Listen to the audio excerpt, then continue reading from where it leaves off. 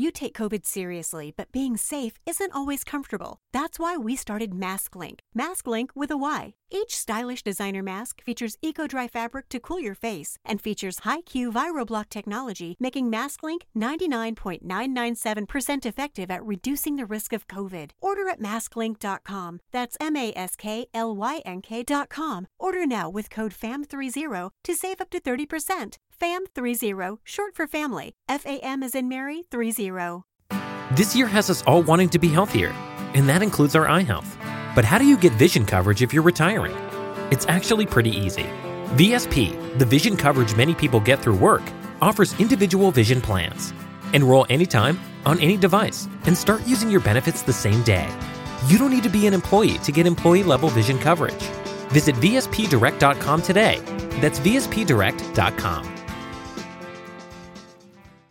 After I beat you and satisfy all the Hulkamaniacs, I'm going to get off by cranking your knob just a little beyond the breaking point.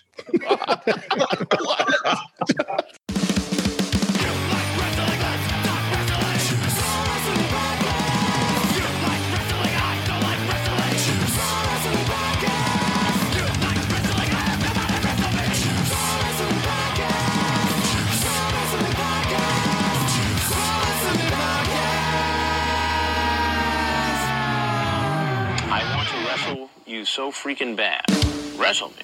Welcome, everybody, to Juice Pro Wrestling Podcast, episode 134, Flirting with Disaster. That's right, Flirting with Disaster, because we got some stories about the natural disasters coming your way tonight with the returning Juice, which is myself, and Sretton the Savage, and Bruiser Bodie. By the way, good job last week, guys. Thank you.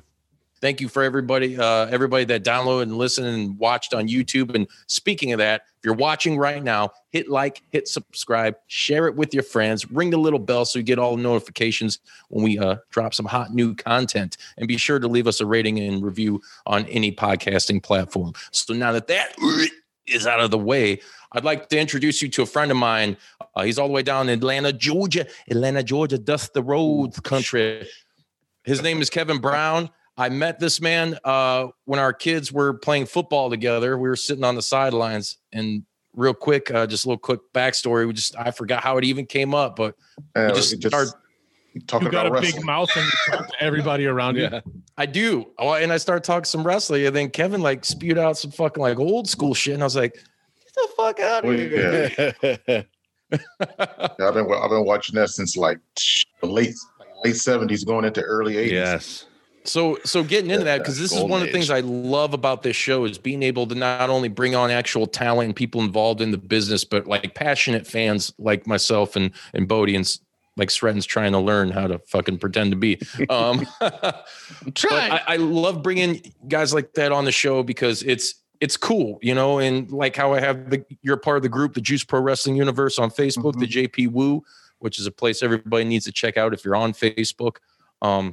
It's just cool to hear other stories and experiences from other fans, man. We've all had, grew up different, went through, experienced professional wrestling in different ways. And we've had cool stories about, maybe meeting some of these guys and girls and stuff. And when we talked a week ago, you had an awesome story, man. So, but before we get into that, kind of take us back, Kevin, into I know you said late 70s and stuff. What were you watching and how did you get into it? Okay, how I got into wrestling. My grandmother, God rest her soul. Hell yeah. On my mom's side, she was a big time wrestling fan, right? Mm-hmm. I used to go in there, I see her watching it, and I try to turn the channel. She'll throw a shoe at me and say, "Don't be turning that." What's that Eddie Murphy thing? Remember that? Oh, yeah. It's my house. that was her thing. Watching wrestling and the Cubs. That was her thing. I'm a White Sox fan. Sorry Me about too. that. Me too. She was a Cub fan, and she loved wrestling. And I grew up watching wrestling with her. I mean, she's still it was back when Jake the Snake, she used to talk about Jake the Snake, Bruiser Brody, Sheik, all those guys. The AWA were wrestling and all. My grandma, she's from Louisiana. She brought us up in Gary, Indiana, but she's from Louisiana, Shreveport. I remember one time when we went down. It was our family reunion. I had it was a wrestling event, my very first wrestling event I attended, and I was like, "Oh man, a real wrestling event." So I'm attending this thing. I'm a little kid. I'm just about 10 years old, 10, 11 years old at that time. That was a heck of a card. I mean, because at that time, you would think like, oh, they were just, some of them were just getting their name paved through the way, but you think about this, it was Dr. Death, Steve Williams, he was on that card. Midnight Express. Nice. The old Midnight Express. Right. Sweet Stan Lane and the Fantastics, fabulous ones. Yeah. One of the main events, the main event. I remember it was a cage match. They had Dick Murdoch versus the Crusher. Oh my God. Yeah, versus the Crusher, and then that was a bloodbath. They went all out in it, and the right before the main event, Fabulous Freebirds.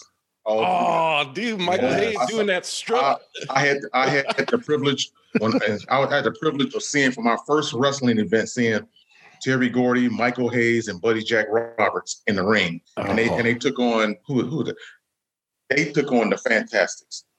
They took on the Fantastics, and it was a special. I can't remember who the third man was, but it was a good show. Freebirds, fast read. Nobody's going to beat them down south. Right. Down south, nobody's going to beat them, and that's really Atlanta's. That's really the real Atlanta boys right there. Oh yeah, dude, Freebirds were and still are my jam, man. I mean, I know our old theme song used to be like a little snippet of the intro of Bad Street USA. Yeah. Dude, I'm so diehard on that. I got the Fast behind the music. Atlanta GA. Yeah. Atlanta GA. Hell yeah. I got the behind the music DVD they made on that thing, man. Yep. Oh, it's pretty badass. But dude, what a killer card! Like just all those legends and names. I mean, they were all on there. I mean, I'm trying to think. I might be leaving somebody out. I mean, but that name. I mean, those names were on that card. It was just a regular Saturday event. It was no nothing special or nothing. It was just a regular Saturday event that they had down south. And it was in the arena. It looked like it. I'm not sure. I think it was in the old high school. Mm. Yeah, I was like 10 years old at the time when this happened. That wasn't no big arena. It was like they were like in a little high school or something, and it was packed. Oh, yeah. Sure it was. I mean, like I said, that list of names you mentioned is a who's who of members of like the Cauliflower Alley Club and a lot of different wrestling Hall of Fames around the country, not just WWE. That was in the early 80s. That's like right about 1980, 1981. I can smell it. Yeah. I can smell it right now. I love that old school. Yeah, I was 10 years old at the time. Man. Guys, they were just breaking in. They didn't really reach their plateau until about 80, 88, 87, and 90. And through the 90s, and they retired. But right at that was it. They right when they were just breaking in. Some of them were already in, but a lot of them were just breaking in. Well, did you say Brody was on that card? Yeah, Brody. Damn. Jeez. I love me some Bruiser Brody. Yeah. That's why Chris and Brody over there. I do too. Yeah, Bruiser Brody. He was, yep. Man, I mean, that was a heck of a match. That was a heck of a card. Oh, I'm sure, man. That people were definitely afraid of him. They didn't realize or really know. And of course, especially back then, kayfabe was very much alive and well. Mm-hmm. You didn't know what you were getting with him. You see him on TV and he's just wild, giant, swinging a chain and just beating the holy piss out of people. Brutalizing them. So I can't imagine. And the Crusher. Oh, yeah. I mean, that dude, he had been around a while before, but he was a veteran at that time. But man, that was. I was just in the ring. I mean, just seeing these guys, man. I mean, at the time I was looking at them like, wow, but I heard of them, but they weren't really all that they weren't that much of a household name. Right. At the time. So after this event, I mean, this is something you were already into wrestling. I mean, what did that first event really do to like your mentality and your thought process and maybe your adoration for the sport? That turned me up to wrestling. That got me up on. I mean, that sent it right over the roof. After that, I was watching every show. Mid-South Wrestling, WWF, NWA. Well, back when it was WCCW, then WCW, then Texas League, Florida Championship Wrestling. All of that. Did you watch the Smoky Mountain? Smoky Mountains. I love Smoky Mountain. Yes, still do. Smoky Mountains. Yep. AWA and the old original AWA. Yes. I mean, that's who. I mean, if you grew up around in the Chicago area, you know the AWA. Oh yeah. Anywhere in the Midwest.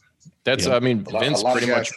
A lot of guys came up in that AWA. Mm-hmm. Yeah, Vince pretty much built his dominative, formative years with the WWF with every talent that was in the AWA. Yeah. Just think of who was there: Mean Gene, Hogan, Sergeant Slaughter, Gagne was there for a little bit. Yep. Rick Martel. Martel.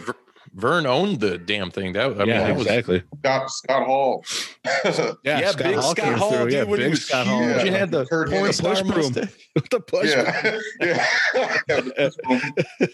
Dude, that was before that. Hey, yo's. Yeah. He was just, hey, yo. Before he tried to put on the Cuban act, he was like a big Italian. Yeah, before the Superman curl. Tag champs with Kurt Hennig, man. Mr. Perfect in the AWA. Even that was when his dad was on the way out, Larry the Axe. Yeah. I think Kurt even was at one point. He was the AWA champ. He was. Mm-hmm. Yep. I'm giving my age on this one. It was right. I remember he beat Rick Martel for that belt. Yeah. He broke the rules, which was his whole career. He cheated. Kevin, speaking of Rick Martel, since you brought him up, we've been privy to have him a few times on the show. So real quick, I'm going to ask him, Rick, what was your thoughts on that epic world title loss, man?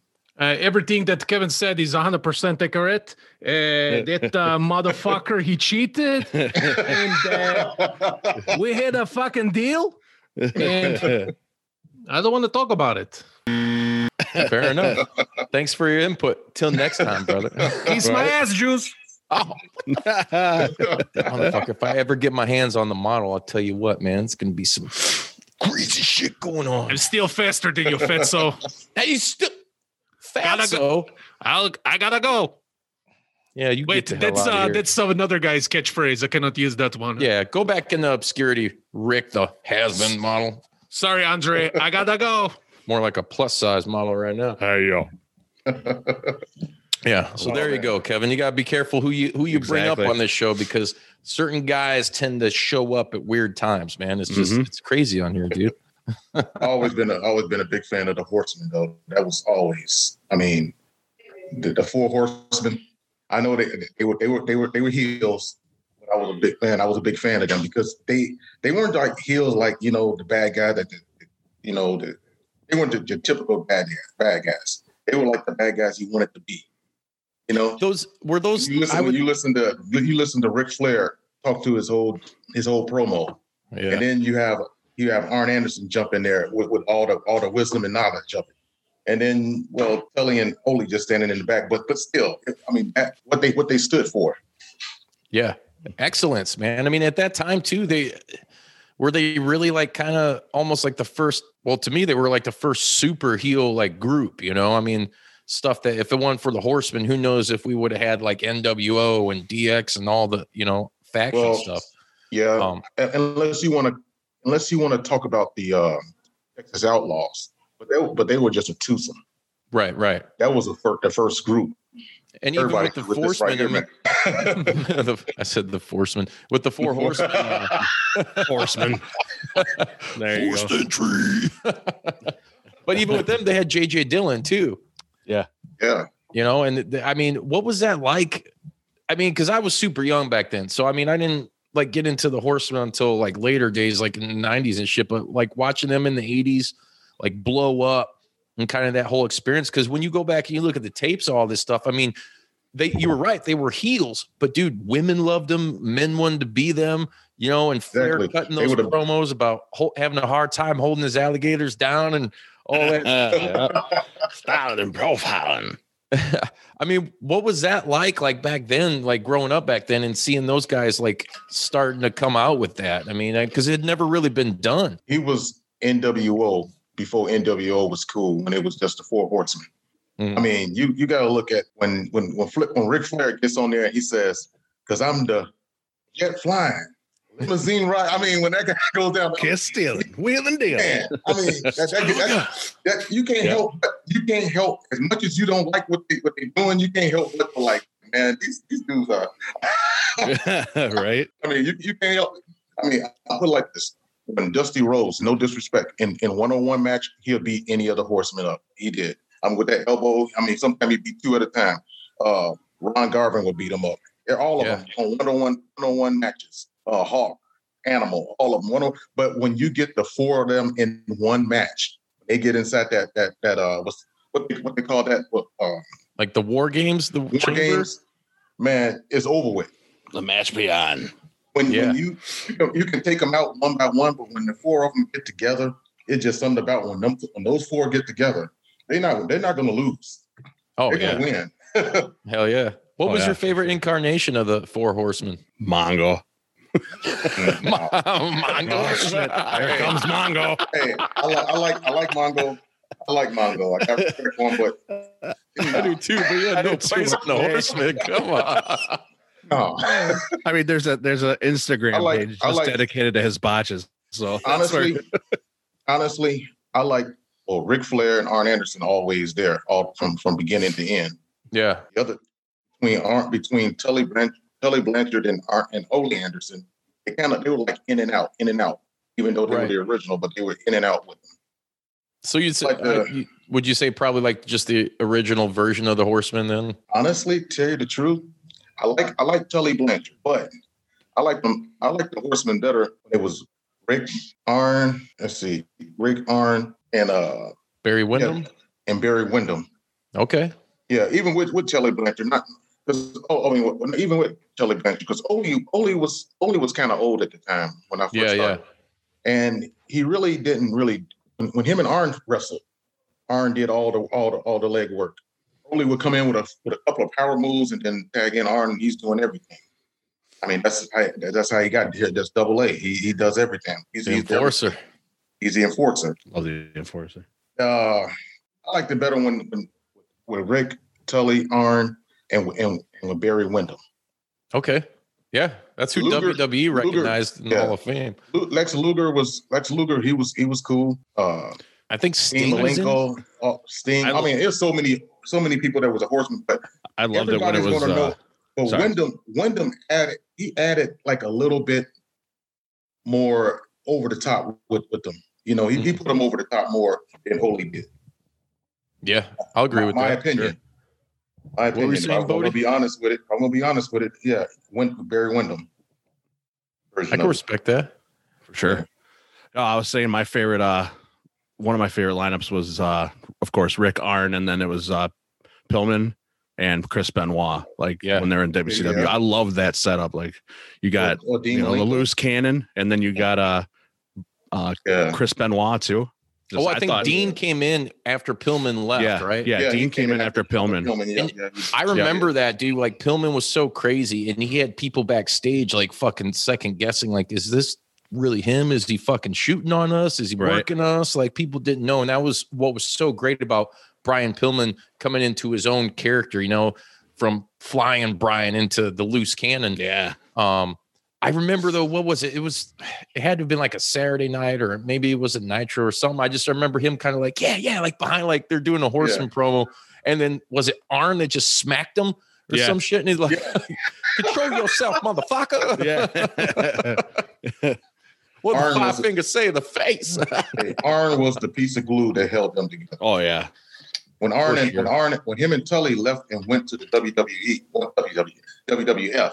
At the time when they were the brain busters, they were. Yep. I mean, that was a good run. I mean, it wasn't exactly Tully and Arn type of deal, but they ran with it and all. The Horsemen, I don't know. That's when the Horsemen had disappeared for a bit. Yeah. I mean, Ric Flair was just doing his solo matches at that time, but then when they came back, and that was like in 1994 or 93 or 94 when they came back. That's when Brian Pillman came back. When you know that Pillman came back, and that kind of eased the way of the Horsemen back along with Chris Benoit. Yeah. I think Paul Roma was around right before. Paul Roma was too. Yeah, Paul Roma was in there. So Everybody was Sid. shits on Paul Roma, dude. I know. I forgot about it. I liked him. We had who'd he train? Richard Holiday from MLW. Oh yeah. Most marketable. You know, it was like I never really I loved Power and Glory. Remember them? Yeah, Power and Glory when him and Hercules. Yeah. And also what did him and Paul Orndorff, they called themselves something. Oh no shit! I just seen some today I didn't know about. They were a tag team in WCW. They were a tag team. Paul Roma and Paul Orndorff. I do remember that, like early '90s WCW. Yeah, because I watch a lot of Saturday Night from back then on the network, and it's like my favorite era for WCW Saturday Night. It was going to do. And Paul Orndorff had to quit for a reason, for health reasons, and then Roma was on his own. He never could just be the type of wrestler who would go on his own. Yeah. He had to be a plus one all the time. Oh yeah. You know, some guys it's still wrestling, but some guys just don't have the charisma to just carry it by themselves. Yeah. Paul like Marty Jannetty. The Jannetty, you can drop Jannetty on the show. Oh man, Kevin's getting ruthless in this under the bus. Yeah, we usually save those for later. That's Marty Jannetty. Poor Jannetty. Kevin, you just started a new segment on the show that we're gonna call Under the Bus, where we just say something just out of the blue. Nice stuff. Marty Jannetty, under the bus.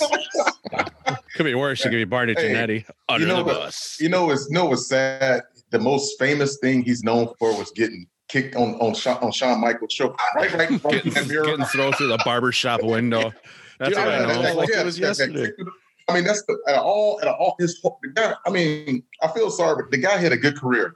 He won tag team titles in AWA. He won tag team titles in WWF. Mm-hmm. But that kick to the face is gonna outshine everything. That kick heard around the world. The kick that never escaped the barbershop window.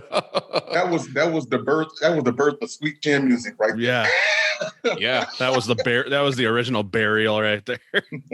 Dude, I remember that happening, and it was weird because I was at Mania 8 and I was seeing some house shows around that time. And I never really, I mean, the Rockers were over like huge. I mean, they were like top tier tag team in WWF. I mean, everybody fucking super over baby faces. They were like, as a business owner, you eventually realize you can't do everything yourself.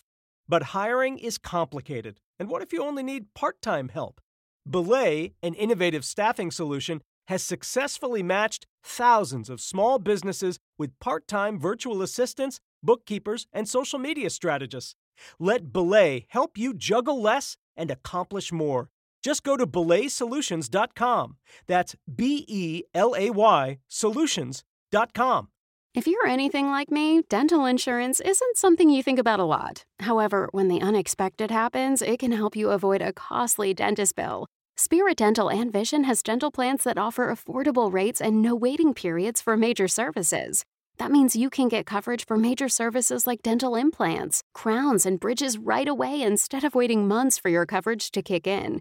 Spirit makes it easy to find the dental plan that's right for you. With other plans, you could run into high deductibles, long waiting periods, and expensive procedures might not even be covered. Plus, for a limited time, Spirit is waiving the $25 application fee. Just use promo code SPIRIT2020 at checkout.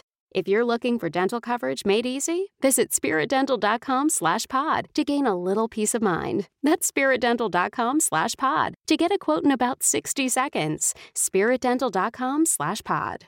I would equate them, being at the time the WWF's like Rock and Roll Express or something like that, Yeah.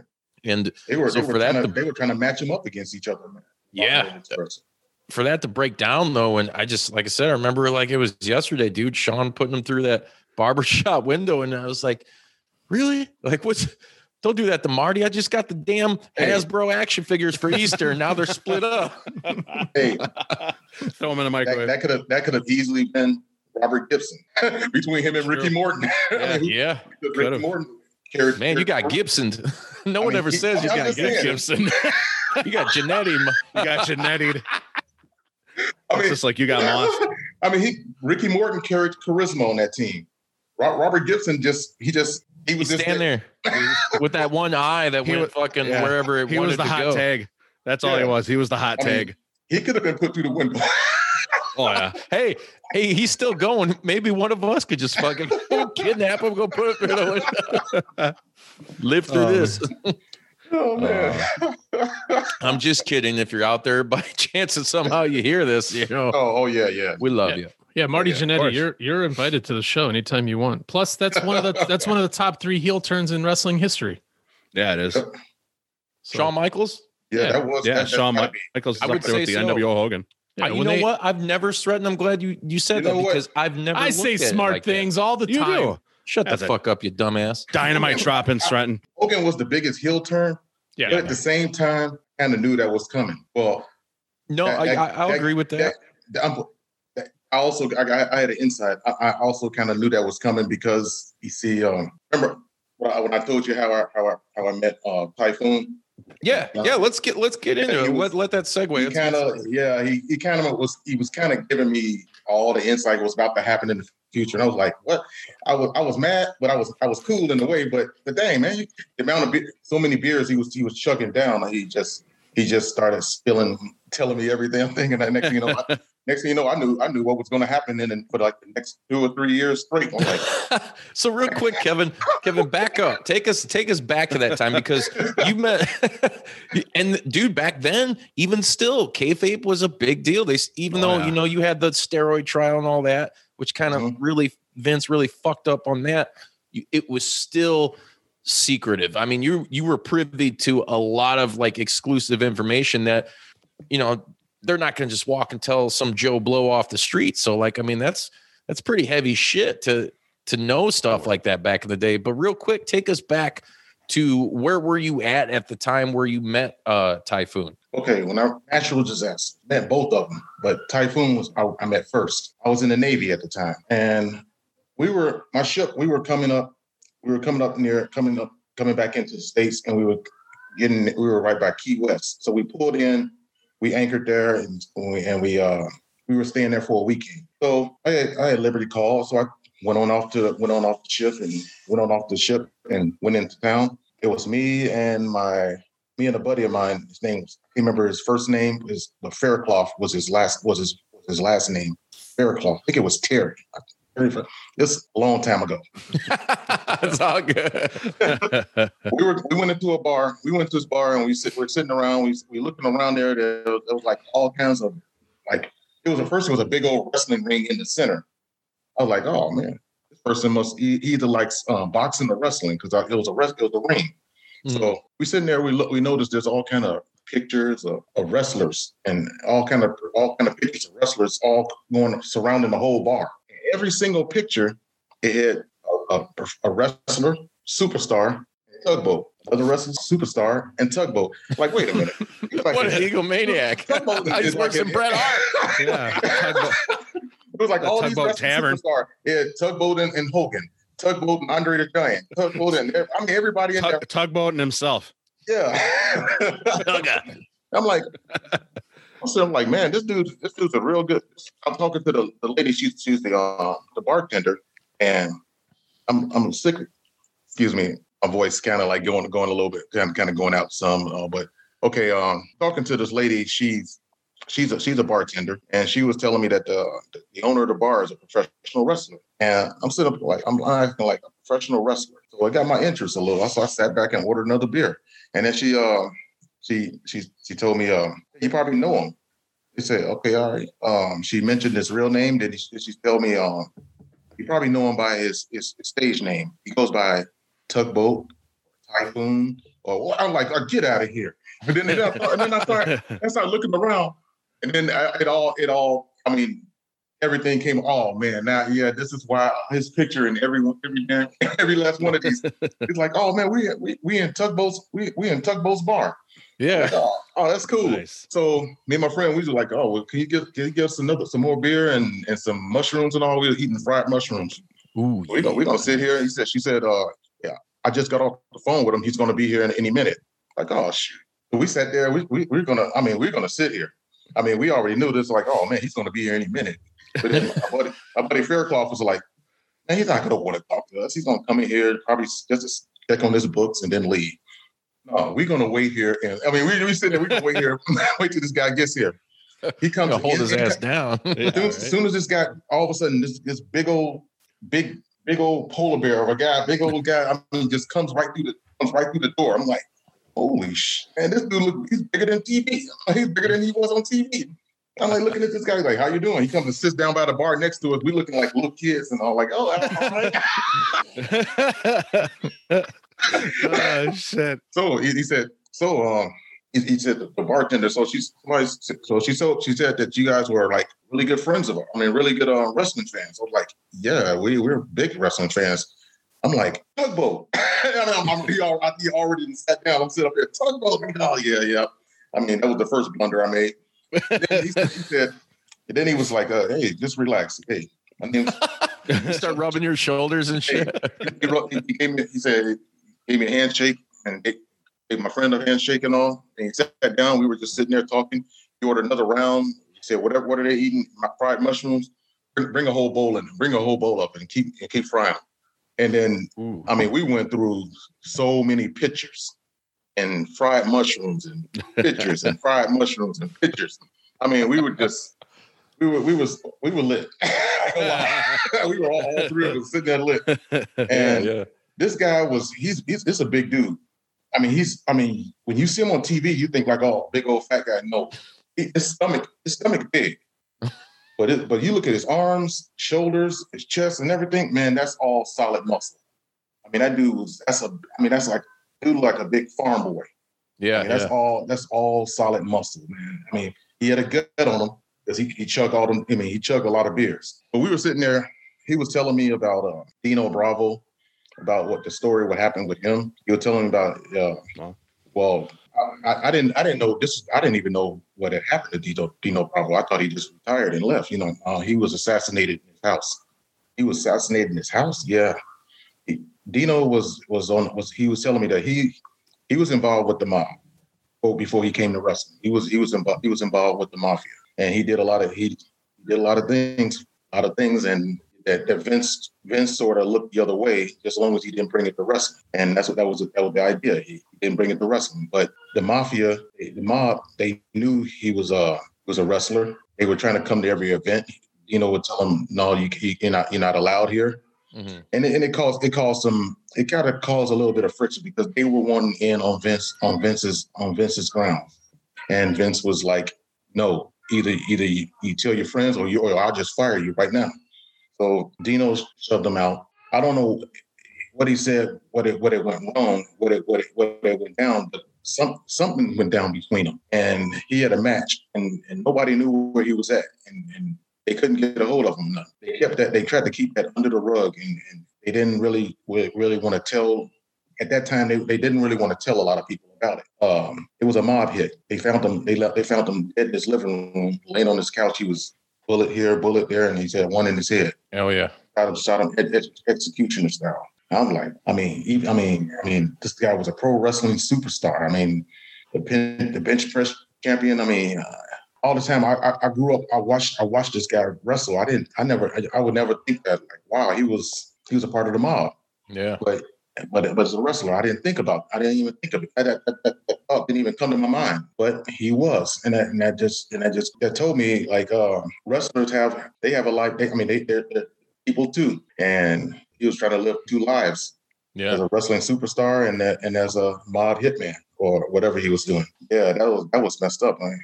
Yeah, I apologize for like slyly smiling. I don't mean disrespect to that heavy story, but I was smiling because I had this stupid visualization of you guys just drinking your beers and him telling you this unbelievably heavy and serious story, and you guys slowly crunching into these fried mushrooms.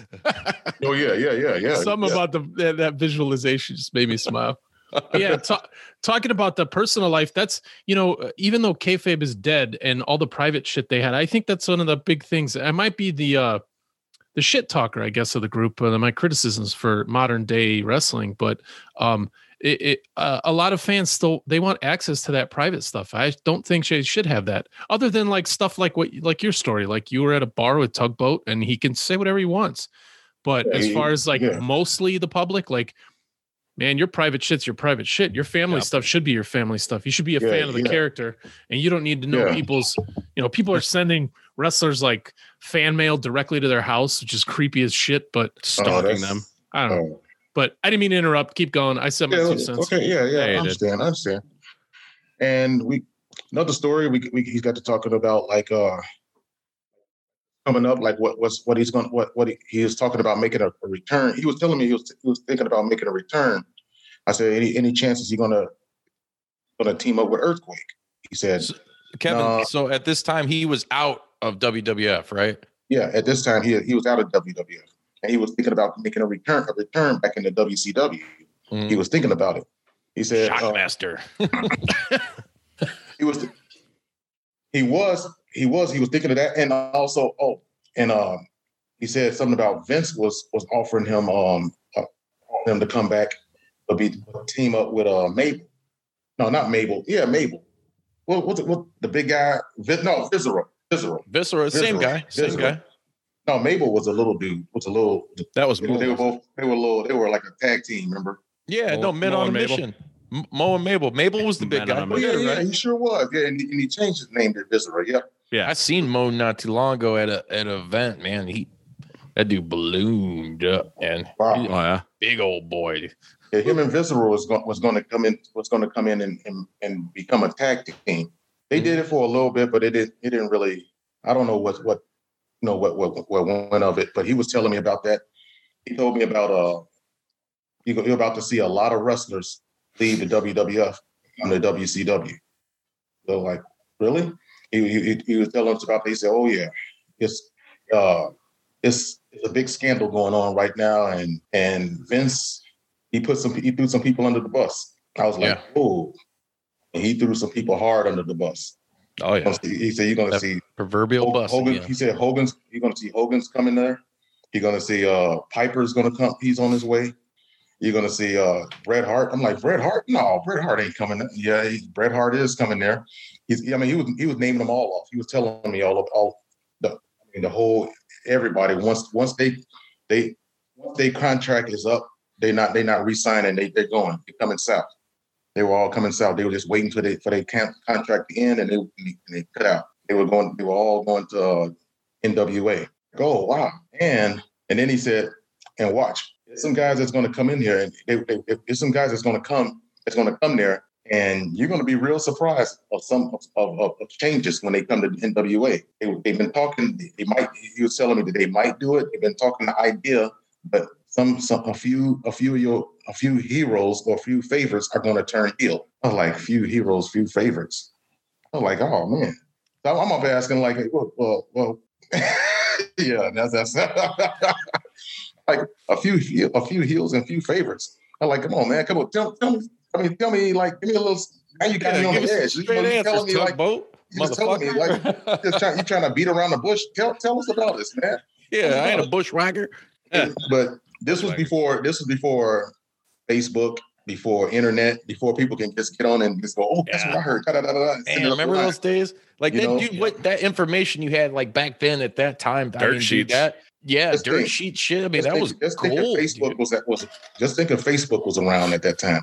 Mm-hmm. He told me that they're going to come up with a faction that they're going to some of the unbelievable is about to happen. You're going to see some guys turn heel. He never really told me. He just said some guys turn heel that you would never, ever, ever dream to turn heel. And as I watched it, and I was able to put it together. Yeah, it was Hogan, Macho Man later on, follow behind. All these guys, they turn heel. I was like, wow. He laid it out there. He laid out and told it. Like I said, good thing, but that was during the era where there was no Facebook, there was no social media, there was none of that. So yeah, you can talk to somebody about some of these things, and if the person goes out telling it, nobody's going to believe you. So but you put it on the internet today. Today's times today compared to yesterday. If I knew about that and say I got on my phone and just sent it out on Facebook, right? About a gazillion people would go along, not even no proof, and just believe it. Yeah. You know what I mean? Just like they believe they're really talking to MJF or somebody on Facebook. Yeah, exactly.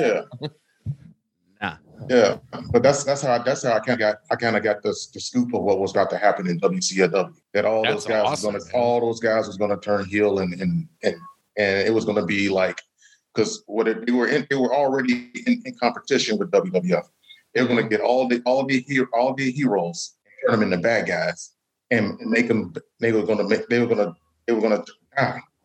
turn them bad and make them go against them. And I guess take a chance on thinking that was going to make like a big publicity or bring ratings, and it did. NWA was something else. First, we went from being shocked, and it was like it became hip. It became like wow, you see everybody wearing NWA shirts and all that stuff. I wore one too. Everybody was. It's for life. Yep. For a while, you forgot about the Horsemen. You forgot about everybody. You forgot about everybody. Everybody was joining NWA, and then it became like it was only just supposed to just been Hogan, Paul, Nash, and X-Pac, but everybody else just ran on with it. Everybody else, as soon as they got Bret Hart was there for a little while, Kurt Hennig. All the WWF stars, like you said before, they all became NWA. Dude, the new world order. Yeah, the shit was red hot, man. To this day, it's still damn WWE for owning that shit, because man, dude, what a cool faction. And that's something that the storyline fizzled. They watered it down. They threw way too many fucking guys in it. Yeah, too many groups. It sections. It was too many people in it, and the whole NWA red and white thing. That's when I saw that when they came out with the red and white or the red and black or whatever. I was like, the Wolfpack. It was nice. It was nice, but at the same time, it's one of those things that's going to go up like this, and then the crash died. Yeah, you're beating a dead horse at that point. And then you had the BWO, remember the LWO, the LWO, the Latino World Order. Yeah, and then it was like, it became a comedy show. Yeah. LWO's music was tight, man. Yeah, it was Eddie Guerrero. It's like chill. You see Rey Mysterio and Eddie Guerrero, Juventud, and all those guys. Hoovy the Juice, the OG, Hoovy Juice, Silver King. I was gonna say Silver King. I think Crazy was El Dandy.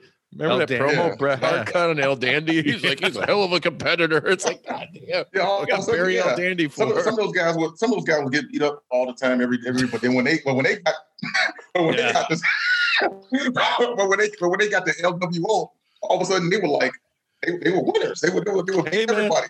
It's the thuggish ruggish bomb. And then all of a sudden then you had Chavo Guerrero. All of them they were running around, and they were, I swear. I'm not trying to say anything, but dude, who came on there? Eddie Guerrero. He came on there and started saying some stuff from what movie was that? He started saying "Vatos Locos Forever" and all that junk. He started blood in, blood out. Yeah, I was gonna say blood in, blood out. He started trying to play like blood in and blood out. I was like, oh man, now you all gang on this. I'm like, you guys are doing great until you start reciting lines off a movie. Yeah. I think Conan was a part of all the groups. I think he was in LWO, the NWO White, and Wolfpack. You know what the best thing was? If you guys go on YouTube and watch where the NWO just came out and just beat the hell out of the LWO, it's like, get out of here. What are you doing? The one thing that it was cool, but at the same time, it was cool. If you throw your imagination, throw your imagination in there and throw all reality out the window with it. The whole thing thing. That was when NWO had like about 50 people in there.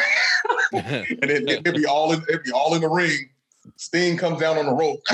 Yeah. He comes out with one baseball bat and beat everybody. Yeah, right. And, sure as hell did. And the guys, they all standing like in the old movies, like when Bruce Lee, where they wait to fight him. When they looks at him and someone's like, "What? How these motherfuckers did hit him in the back of the head? He's right behind him." No, we're gonna wait. Hold on. They just be sitting up here like when they turn to come in. Yeah. We must lock eyes to do battle. They look like a character at the fighter select screen in Street Fighter, waiting for their turn. Right? Perfect. Round one. I mean, for real, it'd be like about 20 or 30 people out there. Fight. One dude come down on a rope, and he got but we look like this. He come down on a rope. We still watched it. We love that stuff. But man, you can't do that today. No. You were sucked in, man, during that time. That was the shit, man. Like, you believe, all right, man, he's the fucking Crow. He's got powers like supernatural or some shit. I mean, I was even older. You know, I knew that none of that shit was going on, but it was still entertaining and it was cool. It was just, it's like you said, though, it's a little much and ridiculous when one fucking guy's dropping from the goddamn ceiling to fight like a baseball bat. That's made out of rubber. You got like 20 guys in the ring and about 15 guys outside the ring. He kicks every last one of them out. He did. He was like, what? And the last guy is always Hogan. And he's standing right there looking at him, just holding the hat up like this at him, like that. Yeah, Hogan be like, Hogan's looking in the crowd. Shit, pissing off old ladies. As a business owner, you eventually realize you can't do everything yourself. But hiring is complicated. And what if you only need part-time help? Belay, an innovative staffing solution, has successfully matched thousands of small businesses with part-time virtual assistants, bookkeepers, and social media strategists. Let Belay help you juggle less and accomplish more. Just go to belaysolutions.com. That's BELAY solutions.com. You take COVID seriously, but being safe isn't always comfortable. That's why we started MaskLink. MaskLink with a Y. Each stylish designer mask features eco-dry fabric to cool your face and features high-Q ViroBlock technology, making MaskLink 99.997% effective at reducing the risk of COVID. Order at masklink.com. That's MaskLynk.com. Order now with code FAM30 to save up to 30%. FAM30, short for family. FAM as in Mary, 30. The audience instead. Like, what do I do? You're the Hogan. Give him the boot and the leg drop. What do you think you're supposed to do?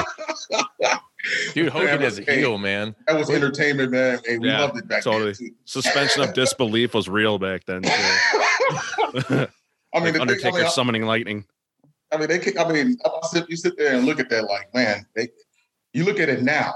You're like, wow, that was some good stuff. But man, how did he do that? I mean, how did this discussion did not come up back in the right?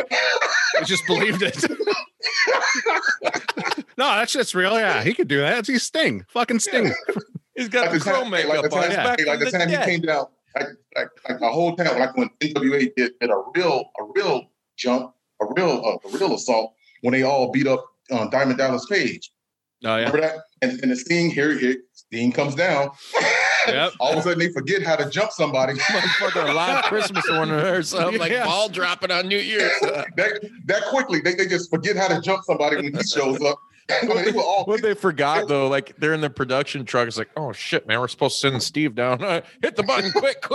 Yeah. Right. While they beat up DDP. They all jumping them and all like that. Like, okay, well, okay, they know how to jump. Sting come down. Oh, like one person at a time again. Yeah. The hell of group mentality. Then he picks up that DDP and goes back up to the rafters and all. Dude, I never understood that either. They should have kicked his ass because he'd come down and he'd take time, like a couple minutes, to get the hook off. Yeah, he's got to kick his ass, knock him out, and then let them bring his ass back up like fucking limp. You gotta think they had like an NWO meeting in the back, and one was like, "Hey, do you ever think about just hitting the guy when he's undoing his latch? Shut the fuck up, get out of here! Hey, man, you're fired from the NWO. Join Red and Black." Man, I think it's a stupid idea. Man, but for a while, I was thinking that they would just freestyling it. They were though. That's very much true. And they had too many hands in the cookie jar as far as like writers. I mean, dude, Creative Kevin Nash control. was doing shit. You had Kevin Sullivan, like Bodie said, creative Hogan. control guys like Hogan and Piper Hall and Nash, all those stuff. Yeah, it was too much. They didn't want to. And they ruined a good thing. And it's crazy to think now that, I mean, you know, a lot of us sit back here and reminisce about like those days and like WCW. And dude, WCW really was only around for like a cup of coffee. You know, it was, I don't know the exact years, but I mean, it was WCW. NWA, you know, and then they morphed into the WCW, much like NWA when they started off with TNA. And then when they started the NWO, it was big, it was large.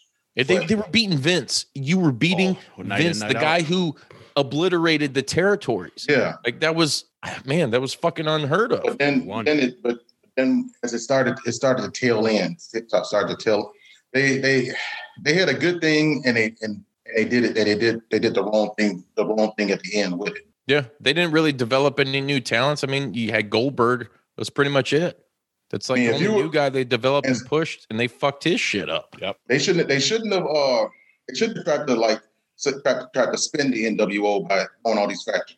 If they felt it was getting old, then make it implode, blow it up from the inside. You know what I mean? And then they all go their separate ways and not think of a new gimmick. I think of what else to do. But no, they drug a dead horse in. They kept beating the dead horse, and then people lost interest in it. And you start seeing people like, I'm turning to Raw. I'm about to turn to Raw.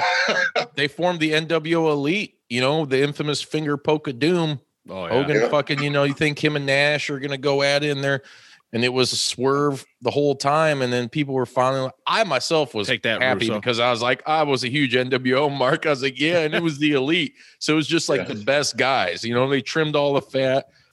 Excuse me, they had the B team and shit that they were. No more Scott Norton. Yeah, no more Scott Norton. I remember Stevie Ray getting pissed. He'd be like, you told us to fucking be here. Why can't we ride in the limo and shit too? And they're like, oh, Hogan just be like, brother, it's okay, man. Okay. Then they started letting guys then everybody started coming in. That really killed them. I mean, you had Rodman, you had Karl Malone. I liked Rodman though, man. Rodman, he actually pulled it off. At that time, you had Karl Malone, but then you brought in what's the dude? Jay Leno. Yeah, Jay Leno. Oh no, the guy from from the movies. David Arquette. David Arquette. Oh yeah, he wins the title. Ready to rumble. He came ready to rumble. When that happened, when he won the title, man, that's when I was like, oh man, no, it's over. It's over now. Yeah, I was like, fucking Russo.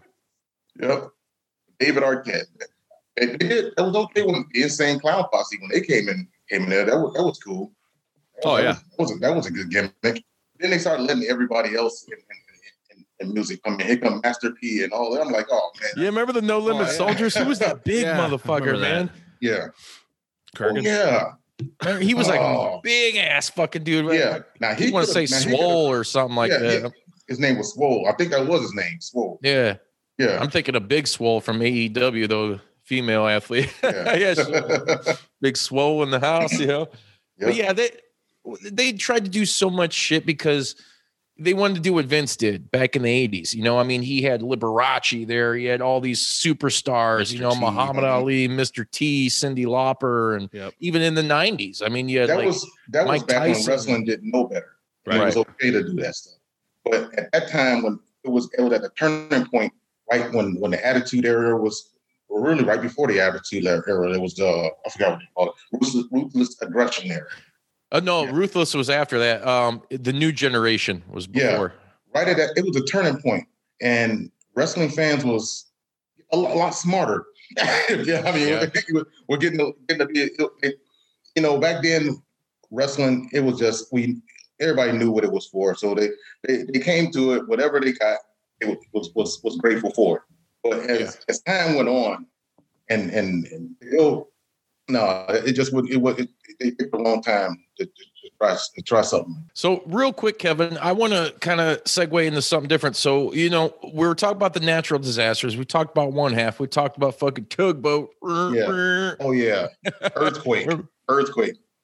Tell us about the time you met Earthquake, aka Golga, aka John Tenta, aka the motherfucking shark. The shark. That was funny. Now, they're two different people. One can sit down and drink beer and slam hot wings, mushrooms, anything you know. And then there's Earthquake, who's more the family guy. Mm-hmm. He was more quiet because I see him. I used to go when I got out the Navy. I was still living down in Florida. I was living down in Lake Mary, and I went to Gold's Gym. He had a membership there, and I would see Earthquake. First, I would look at this guy like, wait a minute, because he had a membership there.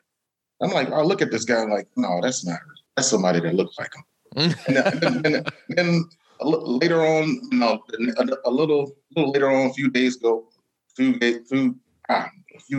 by, and I'm working out, and I see him again. I'm like, dude. So I walk over to the water fountain. I'm looking at him, like, taking a sip, looking at him. I'm like, then I walk by him. I kept walking by every back and forth. And then he said, I'm Earthquake. What's your name? John Tenta. I'm Earthquake.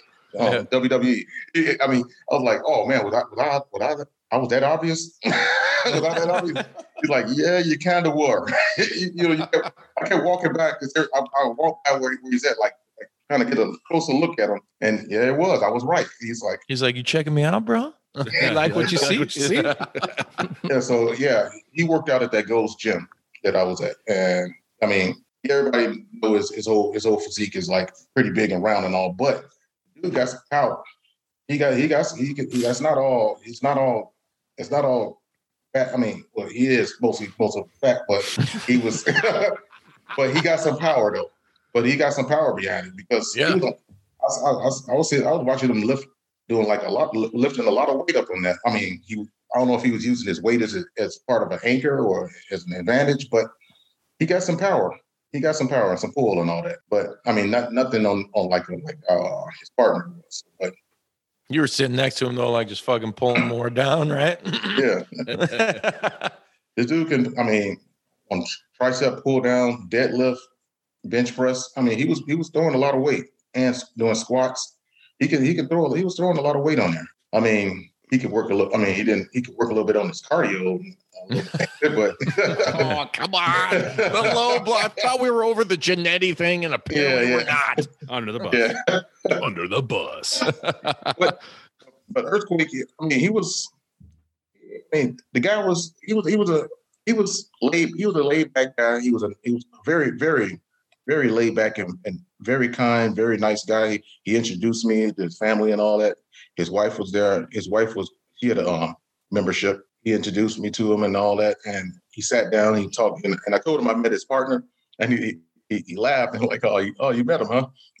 You ever see him again? Tell him I said, hey, you two don't talk? No, we do, but we kind of went our own ways. He said we went our own ways, but we're not mad at each other and nothing like that. But we just kind of went our own ways.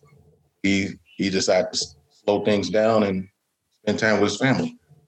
And he was living in Lake Mary, and I respect that. That's good. And everybody there, they knew Earthquake. They know that he's a wrestler, but they welcome him in and they don't try to crowd him up and all that. Yeah. They got all that out the way. They got all that stuff out the way. But for a while, he was pretty much like a normal guy. That was him. Quite a difference between one guy and the other guy.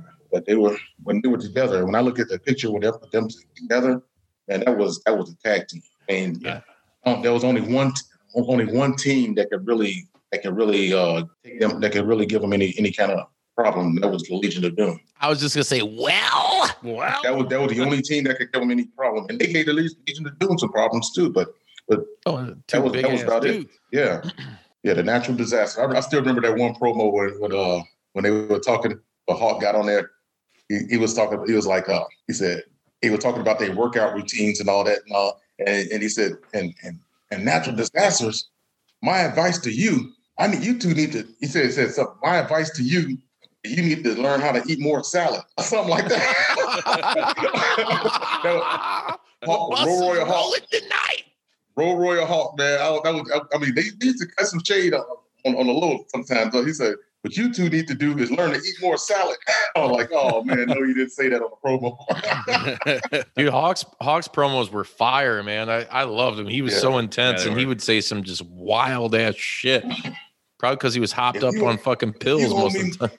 If I owe you money, if you owe me money, you're gonna.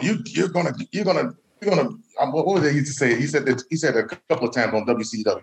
I'm the kind of guy. If I lose a bet, you're gonna pay me my money. Yeah. If you lose a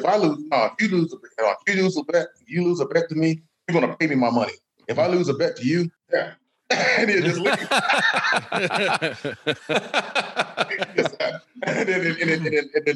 and Animal would just jump right in on him. Tell them, Animal. And then they'd bounce. I loved it. They'd always bounce off each other, like, tell them, Hawker. Tell them, Paul Ellering. Precious Paul. It's hard to believe. The Road Warriors, both of them are gone. Only Paul's left now. Greatest tag team ever, in my opinion. Yeah. And I'm a huge fan of guys today like the Young Bucks that have done something totally amazing with not only tag team wrestling, but because of how good they are. And like, I guess you'll say the clique that they formed with like Kenny Omega and Cody Rhodes, it started a whole new company, a whole new experience for, these kids that are wrestling fans growing up to maybe get something of what we had when we were younger, when there was competition, not just Raw and SmackDown. You guys are going to act like you're different companies, but even though you're on each other's shows all fucking week. Yep. I don't get that shit, Yeah. But it's hands down. Barbarian. Powers of Pain. The Barbarian and the Warlord. That was I think the only thing about the only thing that was holding that team back, they had no charisma. No. At all. That's why they brought in Mr. Fuji. I mean, they straight went to the past in a time machine, brought them motherfuckers back. Like, but those were some big dudes. I mean, those were two big dudes that was standing next to the Road Warriors and be like, dang, they made the little Road Warriors look like, I hate to say it, they made them look like regular people. Yeah. Next to them. The Barbarian and the Warlord. The Warlord, that was his name. Yeah, Barbarian. Warlord and the Barbarian. Powers of Pain. But they're still going at it too, man. Neither of the two had any charisma. I mean, if it's just been one person, if just one of them had charisma, something to carry along with it, but they didn't. Neither one of them had it. The only thing that kept them was a manager like Mr. Fuji, or when they came to WCW, they were with Gary Hart. What's his name? Jimmy Hart. No. The guy who he was it. The Mouth of the South, baby. Corey Hart. Corey Hart or Gary? No, Gary Hart. Gary Hart. No, Gary Hart was WCW and stuff. Yeah, and he also managed Abdullah the Butcher. Remember? Yeah, I do remember that. Gary Hart. He was a Powers of Pain manager for a while in WCW. Gary Hart was the shit, man. Yeah. I got Great Kabuki, man. He managed him. Managed a lot of people, and actually before he passed, he did some work with MLW when they were in their early years, like the early mid 2000s, something like that. Gary Hart was doing stuff with them. Who's your favorite manager of all time? Oh man, Bobby the Brain. I'm about to say Bobby the Brain, but I'm trying to think of everybody else before I say him. And but right now, I mean, Bobby the Brain Heenan's got to. I mean, I'm trying to think of everybody else. There's a lot of good ones, but dude, Bobby checks every box, dude. Yeah, I know. I'm trying just to like think. classy Freddie Blassie. Yeah, checks every box. Yep. Dude, Bobby was the type of performer you wanted him to take some bumps in the ring. He was great at it. He was so quick-witted. Like his commentary was the best. Just being a manager and like doing like the, the typical dirty heel shit. Like salt in the eyes, swipe your feet while the rest are looking or something. Or, he cost the Warrior the Continental title, right? Yeah. Was that against Rick Rude? And he held on to the Warrior. Yep. Yeah. Which I love those boots, those black boots he wore with all the little different colored Warrior. I'm a mark. That was, Remember when Warrior beat Rude though in record time? No, Honky Tonk. Honky Tonk, yeah, to win the beat him belt in like record time. Yep. The music was still playing. Yeah, Gorilla Press, and that was it. But Warrior was so blown up the whole time. He was blown up before he got to the fucking ring, dude. Like he saw how far. It was like, oh fuck. So he was running from the hotel room down to the ring when it was almost his time to go to the match. He wasn't even backstage. They just called him up on his hotel room. Room 323, Warrior, your match is on. Dun, dun, dun, dun, dun, dun, dun, dun. I hear somebody talking about me and how I was blown up when this was not even true. Oh man, he'll drop in too. You got to watch out. So Kevin, what are you watching nowadays? Is there anything that piques your interest nowadays? Well, I try to watch WWE, but they kind of stanky. Yeah, I mean, how many? I don't even know what to say about it. See, I'm just like good. I just turn the TV and I turn the TV on and I'm like, let me try to watch it for one time. Maybe something might interest me. Let me check it out. Mm-hmm. I'm looking at it like this. Yeah. Yeah. Get disgusted like that. Yeah. AEW is good. AEW wrestling. That's yep. I like that. It's they market it so well, and to me, it's exactly how they market it. It's a wrestling show made by wrestlers who are also fans for the fans. Yeah. And there's a lot of people, and people can not like it. Everybody's entitled to their own opinion. It reminds me of ECW, but a little bit more promo. Okay. Yeah. That's a good. I like that. With a look, it's a little bit more because a little more chic on it. A little more shine, polish. ECW was awesome, but they production was they you know what I mean. Whenever you're doing a wrestling match and you professional wrestlers and you're doing a wrestling match in the mall. I mean, the bingo hall, man. Come on, Kevin. Yeah, you're throwing everybody on the fucking bus on this episode. Yeah, that's whoever. I mean, the way it was, they had the right idea, but it was just ran wrong. Oh, Paul Heyman, man. That was. I thought it was a damn shame what happened with ECW, man. Because I think they could have really went to sky high with that. Mm-hmm. Yeah, well, Vince was funding them too for a few years. They were making appearances on their TV every once in a while, and I think he did the same thing with like Smoky Mountain though. He because that was Cornette's shit, and Vince was forking out money for that, and Undertaker went and wrestled a fucking match in Smoky Mountain. You think that shit would happen now? Like, we're gonna let the Taker go down the fucking. Wait a minute, there is no more competition because we bought it. Exactly. I mean, the best advice I can give anybody who's starting: don't let Vince get nowhere near your production. Yeah, because he'll throw his people in there, he'll throw some money in there, and the next thing you know, it's like he owns it. Like, damn. Yeah, exactly. Yeah. And then he's putting it back out once it's dead, like he did with ECW, and it was just steaming pile of shit. The drizzling shits. It's so drizzle. What was that one thing? Well, they had the Undertaker when I remember they had Undertaker, they had Big Boss Man, they had Farouk, all that. They called that the Ministry of Darkness. Ministry of Darkness was cool, but it turned corporate ministry. When they turned it to corporate ministry, that went down. It started going downhill. I heard a story. I actually just found this out not too long ago that actually back in the day, they were looking at Christopher Daniels to be revealed as the leader of the corporate ministry. And then, Vince probably looked at him and was like, oh, he's too fucking small. Yeah, right. And I'll just do it. If you can't do it right, you got to do it yourself. Should do it. Yeah. What Vince says. Vince should be the leader. I should be the Undertaker. No chance in hell. What about that old ass video from the wrestling album or whatever? Remember, he's like on stage dancing. Is all like all 80s as hell. Yeah. Oh man, good shit. Yeah, so Kevin, as we wind down here, real quick, I want to get a couple things from you. All-time favorite tag team. Favorite tag team. That's best tag team. Road Warriors. Fair enough. My favorites is, I mean, it's a three-way tie. Road Warriors, Harlem Heat, and Bradshaw and Farouk.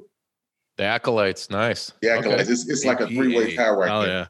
Yeah. And, I mean, I like, yeah. I mean, it's hard to really, because now I'm starting to really, now my brain, I'm starting to really jog back thinking about the Midnight Express, but they wouldn't.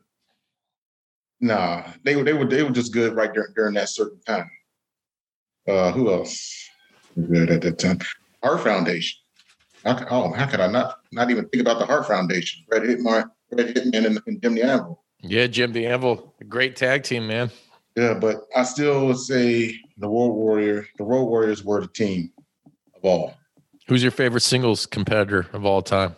My favorite? Ric Flair. Shoot, Ric Flair was my I was brought into this background listening to Ric Flair, and I would leave out listening to Ric Flair. I like that. I can respect that. Heck yeah, man. Hey, I mean, that's without a doubt, man. When all the kids, gotta remember, I was a kid back. I was 70s and 80s high school, 80s and 80s, mid 80s and late 80s to high school. And I was that kid that everybody was going around talking about saying your prayers, eating your vitamins, and Hulkamania, this and that. I was sitting over there going, woo! Style and profile. Yes. Dude, you gonna do and all that. Man, hey, Ric Flair, I got to the whole time when the Horsemen were the Horsemen, I was a big Horseman fan. And Ric Flair and the Horsemen. He really is. I mean, I'm a huge Hogan mark, man. I mean, you know, there was the time I got brought in to the business and made aware was because of him. But, you know, I'd have to agree with you, dude. I mean, and especially now, you look at so much shit that Ric Flair has done and influenced, and it's almost like he does get the credit, but he doesn't at the same time, if that makes sense. You know, like everybody's always like Hogan. Dude, Ric Flair. I mean, you got guys like Stone Cold and The Undertaker. Ask them who the best ever was. Oh, man. They're going to tell you that it was the Nature Boy. Woo! 16 style. Hey. 16. How about his favorite move? Throw him into the turnbuckle. He flips over and runs to the other ring. I love that. And then he'd eat a clothesline or a boot. I never seen. No, one time I did see it. It landed one time, but every time, like about 1,000 times, he did that and get caught with like a fist or a clothesline or something. I'm like, you'll see that move, like, the tide about to change now. And then the delayed bump. Start losing. Boom. There it goes. I'd always takes the pump about 30 seconds later after getting hit. It's the cheesiest move ever, but you know, someone would start beating up on him real bad, and he'd get down on his knees and be like, no, and then like get up real quick, like a nice thumb to the eye, like flick to the eye. It's just like some dastardly shit. No, how about this one? How about this one? When he's in the heated argument with the referee, he pushes the referee, and the referee pushes him, and he falls on his back. Yeah, takes the bump. a little skinny referee pushes him, and he falls back on his back. Puts over the ref. Right. Or his faults too. That one where he steps 1 foot back. Oh yeah, the delayed bump. And that was. I mean, he did a lot. I know you said Hogan was the guy and all, but Hogan matches, I started getting tired. Formulaic. This stuff was all. I mean, he'll start off. He'll be winning for like the first 2 minutes, and then next thing you know, he's the whole match. He get his ass beat. His tongue hanging out. He got no wind in him, and then he's the OG John Cena.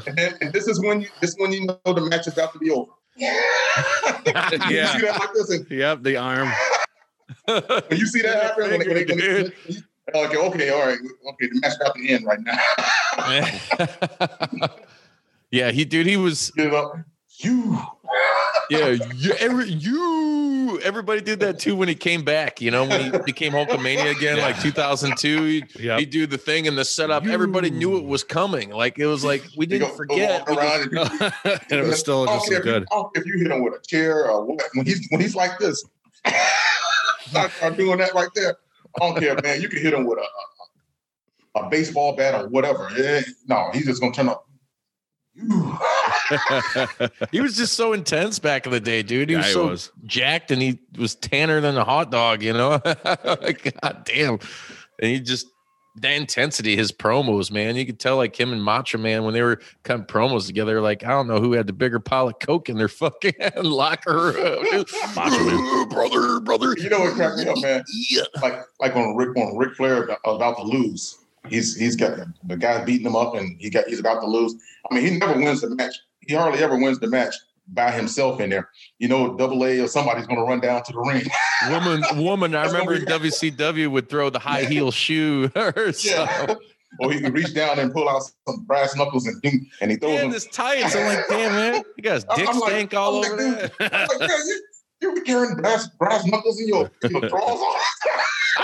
Yeah. Like, oh shit, it's caught up in my dick. Hold on. No. How about when Mankind reach in for Mr. Sacco after a whole match? A whole match took place. Just dripping. Yeah, you probably would start tripping from the drip. Yeah, no kidding. And he went to Sacco. Did you see that? No, can you imagine being the other wrestler on the other end that's about to get to Mr. Sacco, like knowing you're gonna take it that night too, like no, I don't want to. No, I mean, quit. For real. Take a fucking Sacco. It was disgusting. At least it seemed like over the years, once he really stopped wrestling, he would just bring a fresh sock. Oh yeah, he would have it in a pocket this time instead of it was just junk. Like Nakazawa's undies. Michael Nakazawa, he's like on BTE this week. He's like, I got to take a shit. Man, I can see like before the event card comes out. Okay, you're going to be going against Mankind. Oh man, no, man. Man, I tasted this like last week, man. Not this week. No, it's gonna happen. You're gonna take that dirty sock from his crotch. You're gonna suck it. Yeah, Mr. Sacco, man. Dang. I mean, after the whole match, this dude, I mean, he's a big guy. You know he's gonna be sweating. Oh yeah. And then he pulls that sock out like man,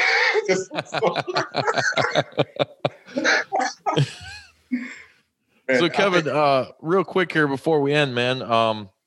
Is there anything else on AEW? Do you watch anything on YouTube? I'm curious because I like to kind of gauge where people are at as far as like, especially like a fan like yourself, old school fan that may have got jaded a long time ago, you know, after the ECW and WCW got bought out, and then you're forced to watch, you know, what became WWE, which is unfortunately a really stale product. Now, don't get me wrong, they have like two good things going on today in this day and age, but that for a company that's as big as they are and the amount of talent they have on the roster, I'm sorry, that ain't good enough, you know, and that's just the cold hard facts. Has AEW, I guess my question is, has AEW or anything else that you've seen newer kind of really New Japan, you've been watching some of that? Okay. I try to catch it, you know, but yeah, that excuse me. That's they put on a good show there. I like their style of wrestling and all too. Oh, here's one. What's your favorite finishing move? Oh man, that's a tough one, dude. Best finish. What would you call the best finisher move? All the wrestlers. Mine's Diamond Cutter. Is it the Diamond Cutter or DDT or Diamond Cutter? Which is, yeah. Okay.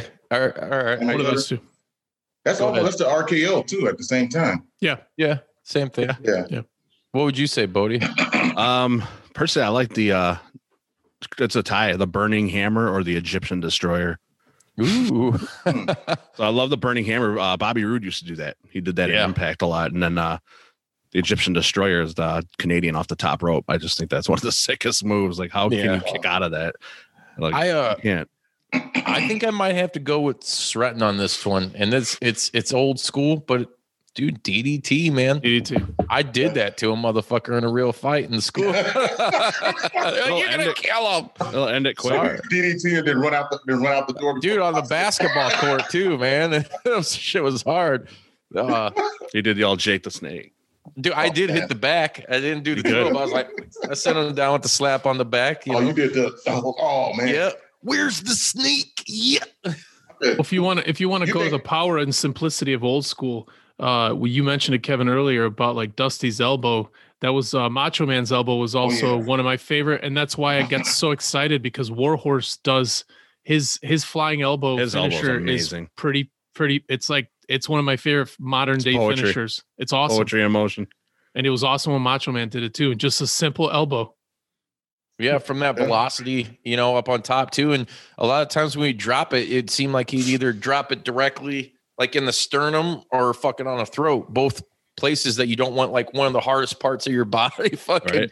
I like that with Chris Benoit when he had that blind headbutt. Oh yeah. Oh man. What was it? He jumps all the way across the ring and do that almost. That's probably a huge frog him up real bad. Eat his fucking brains up. He probably got a concussion every time. Bam Bam Bigelow did that also. Yeah, Bam Bam.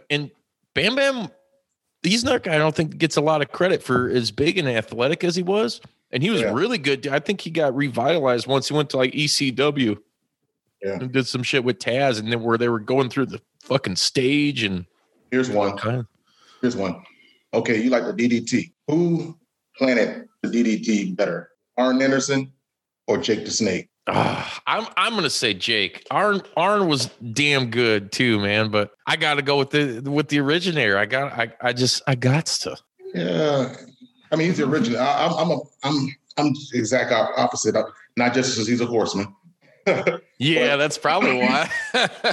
But Arn puts like, I mean, it's like when you throw that DDT on. I mean, you feel it when you just watch it and feel it like, damn. Man, he like do like this with like, I mean, he put his whole weight and everything into it. He was a guy. I remember when he retired because of his neck. It was a sad day because I was never like a huge like, oh my God, Arn Anderson's on the TV, but I always had that respect even as a kid because, like you said, the way he would deliver moves, he's of course everybody knows that spine buster, yeah, awesome. Still to this day, I mean, he's got a big old pop belly and he kind of rolls off after he delivers it once in a blue moon. But hey, at least he still does it, And I like the idea of him being Cody's manager in AEW.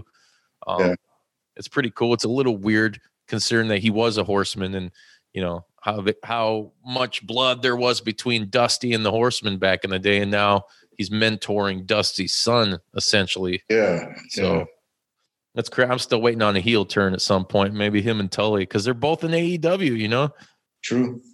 That'll happen. But what would you say is it about AEW that really gets you as a fan? Because I think a lot of what they do caters to, like they say, the wrestling fan, the nostalgia factor, bringing in old school cats and, in my opinion, using them in a correct manner, so to speak. Like, dude, you're not going to bring in Arn and Tully and be like, yeah, we're going to get the geriatric fucking brain busters back together, give them a run, and going against, I mean, with all due respect, but they're not going to come in there winning the world tag team titles and all that and stuff. Yeah. But at the same time, out of respect, he's not going to take them out easy. Right. I like that. That's pretty good. I think that's pretty good. What do you think it is though about like AEW? Like, just out of curiosity, that really draws you in? Is it the fact that you see the old names? It reminds me of the old way of wrestling. It reminds me of old WCW before the NWO jumped in there. Right. Back when the Horsemen ruled. When it kind of remind me of both them and the old school WWE, WWF, and WCW.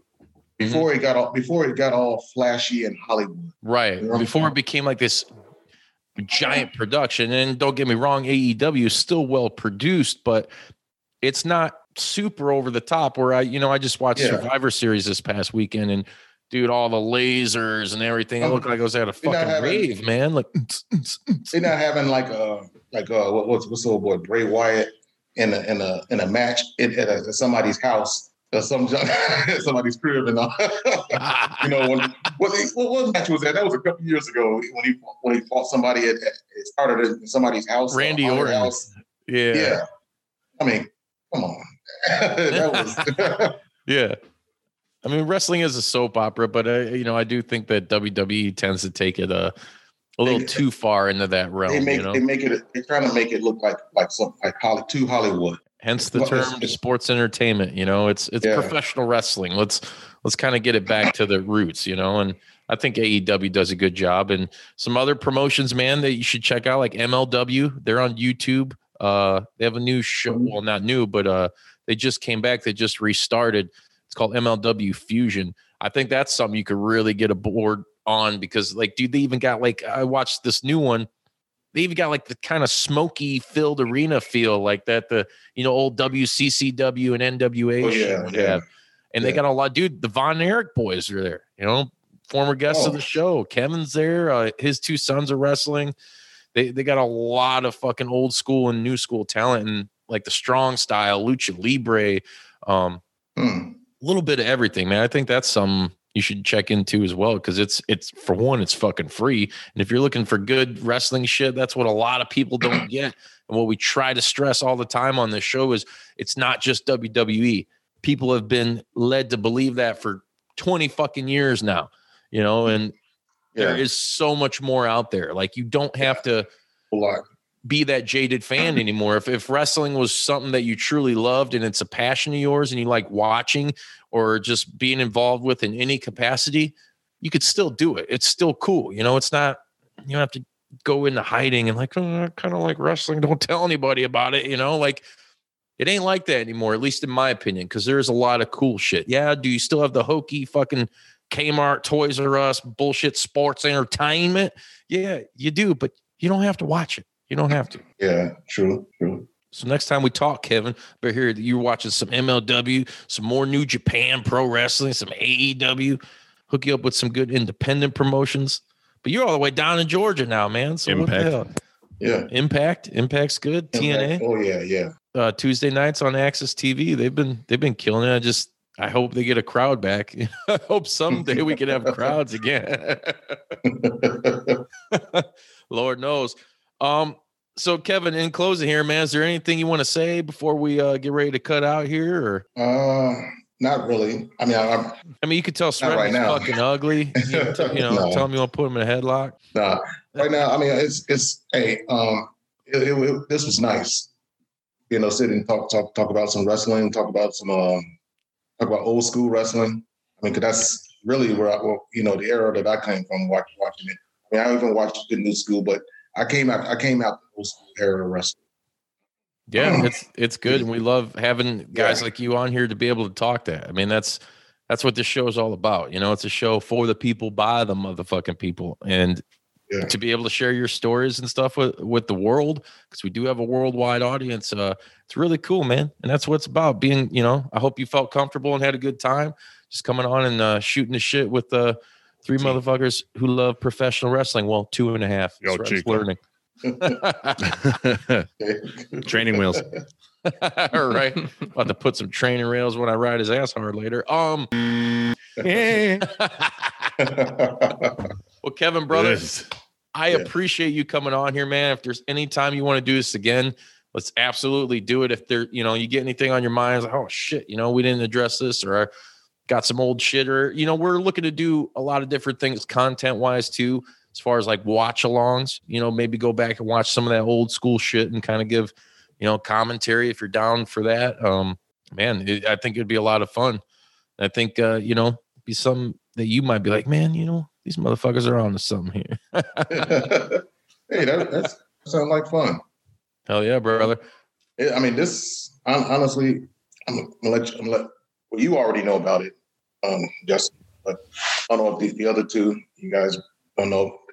I suffered a stroke back in February. And I have when? Back in February. Okay. And ever since then, hold on. It's okay. When I'm rolling through and I'm feeling relaxed and everything, I can roll my speech and everything out. But whenever I feel uncomfortable or if I get too excited and all, forgive me a little bit. I kind of, start stuttering like the way I do, like I did right now. I don't know if I did that any time tonight, but just okay, cool, good. It means I'm getting better. Yeah, dude. That's good. Like that's awesome, man. I talked to you it was a week or so ago, and I was like, man, like you sound good, dude. You sound really good. Like I could barely tell a difference from when we first met and I started talking to you, man. So okay. And if this, I hope this is something that can kind of help you and, like you said, get you more comfortable and adjust and feel better, man. And just really feel good to talk about wrestling, talk about old school wrestling and shoot the shit with it and all, Oh yeah. Talk about wow, how the heck did we fall for that stuff back in the early 90s? 50 dudes in one ring, one guy swings down and just takes everybody out. That's right. Yeah. Yeah, man, the fucking shit happens sometimes, man. Yep. Sometimes you got to be one against many. True. Yeah, brother. Well, everybody, thank you guys for fucking tuning in. We fucking love you. Keep supporting us. Keep being passionate wrestling fans like Kevin. And don't forget, there is always more out there. You might have to look a little bit. Same thing as music, which, by the way, check out the new Macabre album, Carnival with Killers. It's pretty awesome. Yes, it from rules. Chicago, some of our old school homies. Rules. Joe Ball was his name, is my favorite too. Joe Ball was his name. Anyways. Joe Ball was his name. Follow us on social media, Facebook, Instagram, Twitter. Download our podcast wherever you get your podcasts, and be sure to subscribe on YouTube. And until next time, wet 'em up, wet 'em up, wet 'em up, wet 'em up. That's right, you better get wet for the Juice Pro Wrestling Podcast. Wet 'em up.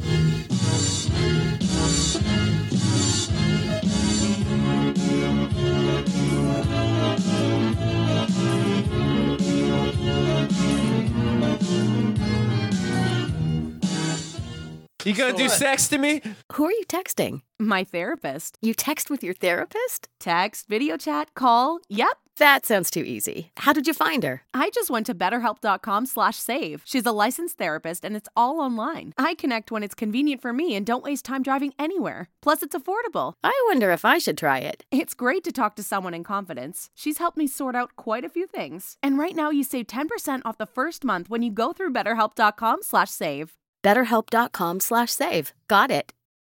You work hard. Switching to Metro isn't. This holiday, there's 0 fees to switch. Right now, get high-speed data for just $25 a line for 4 lines. That's Metro's lowest price, period. Plus, get 4 free Samsung Galaxy phones when you switch. Metro by T-Mobile, empowering you to rule your holiday.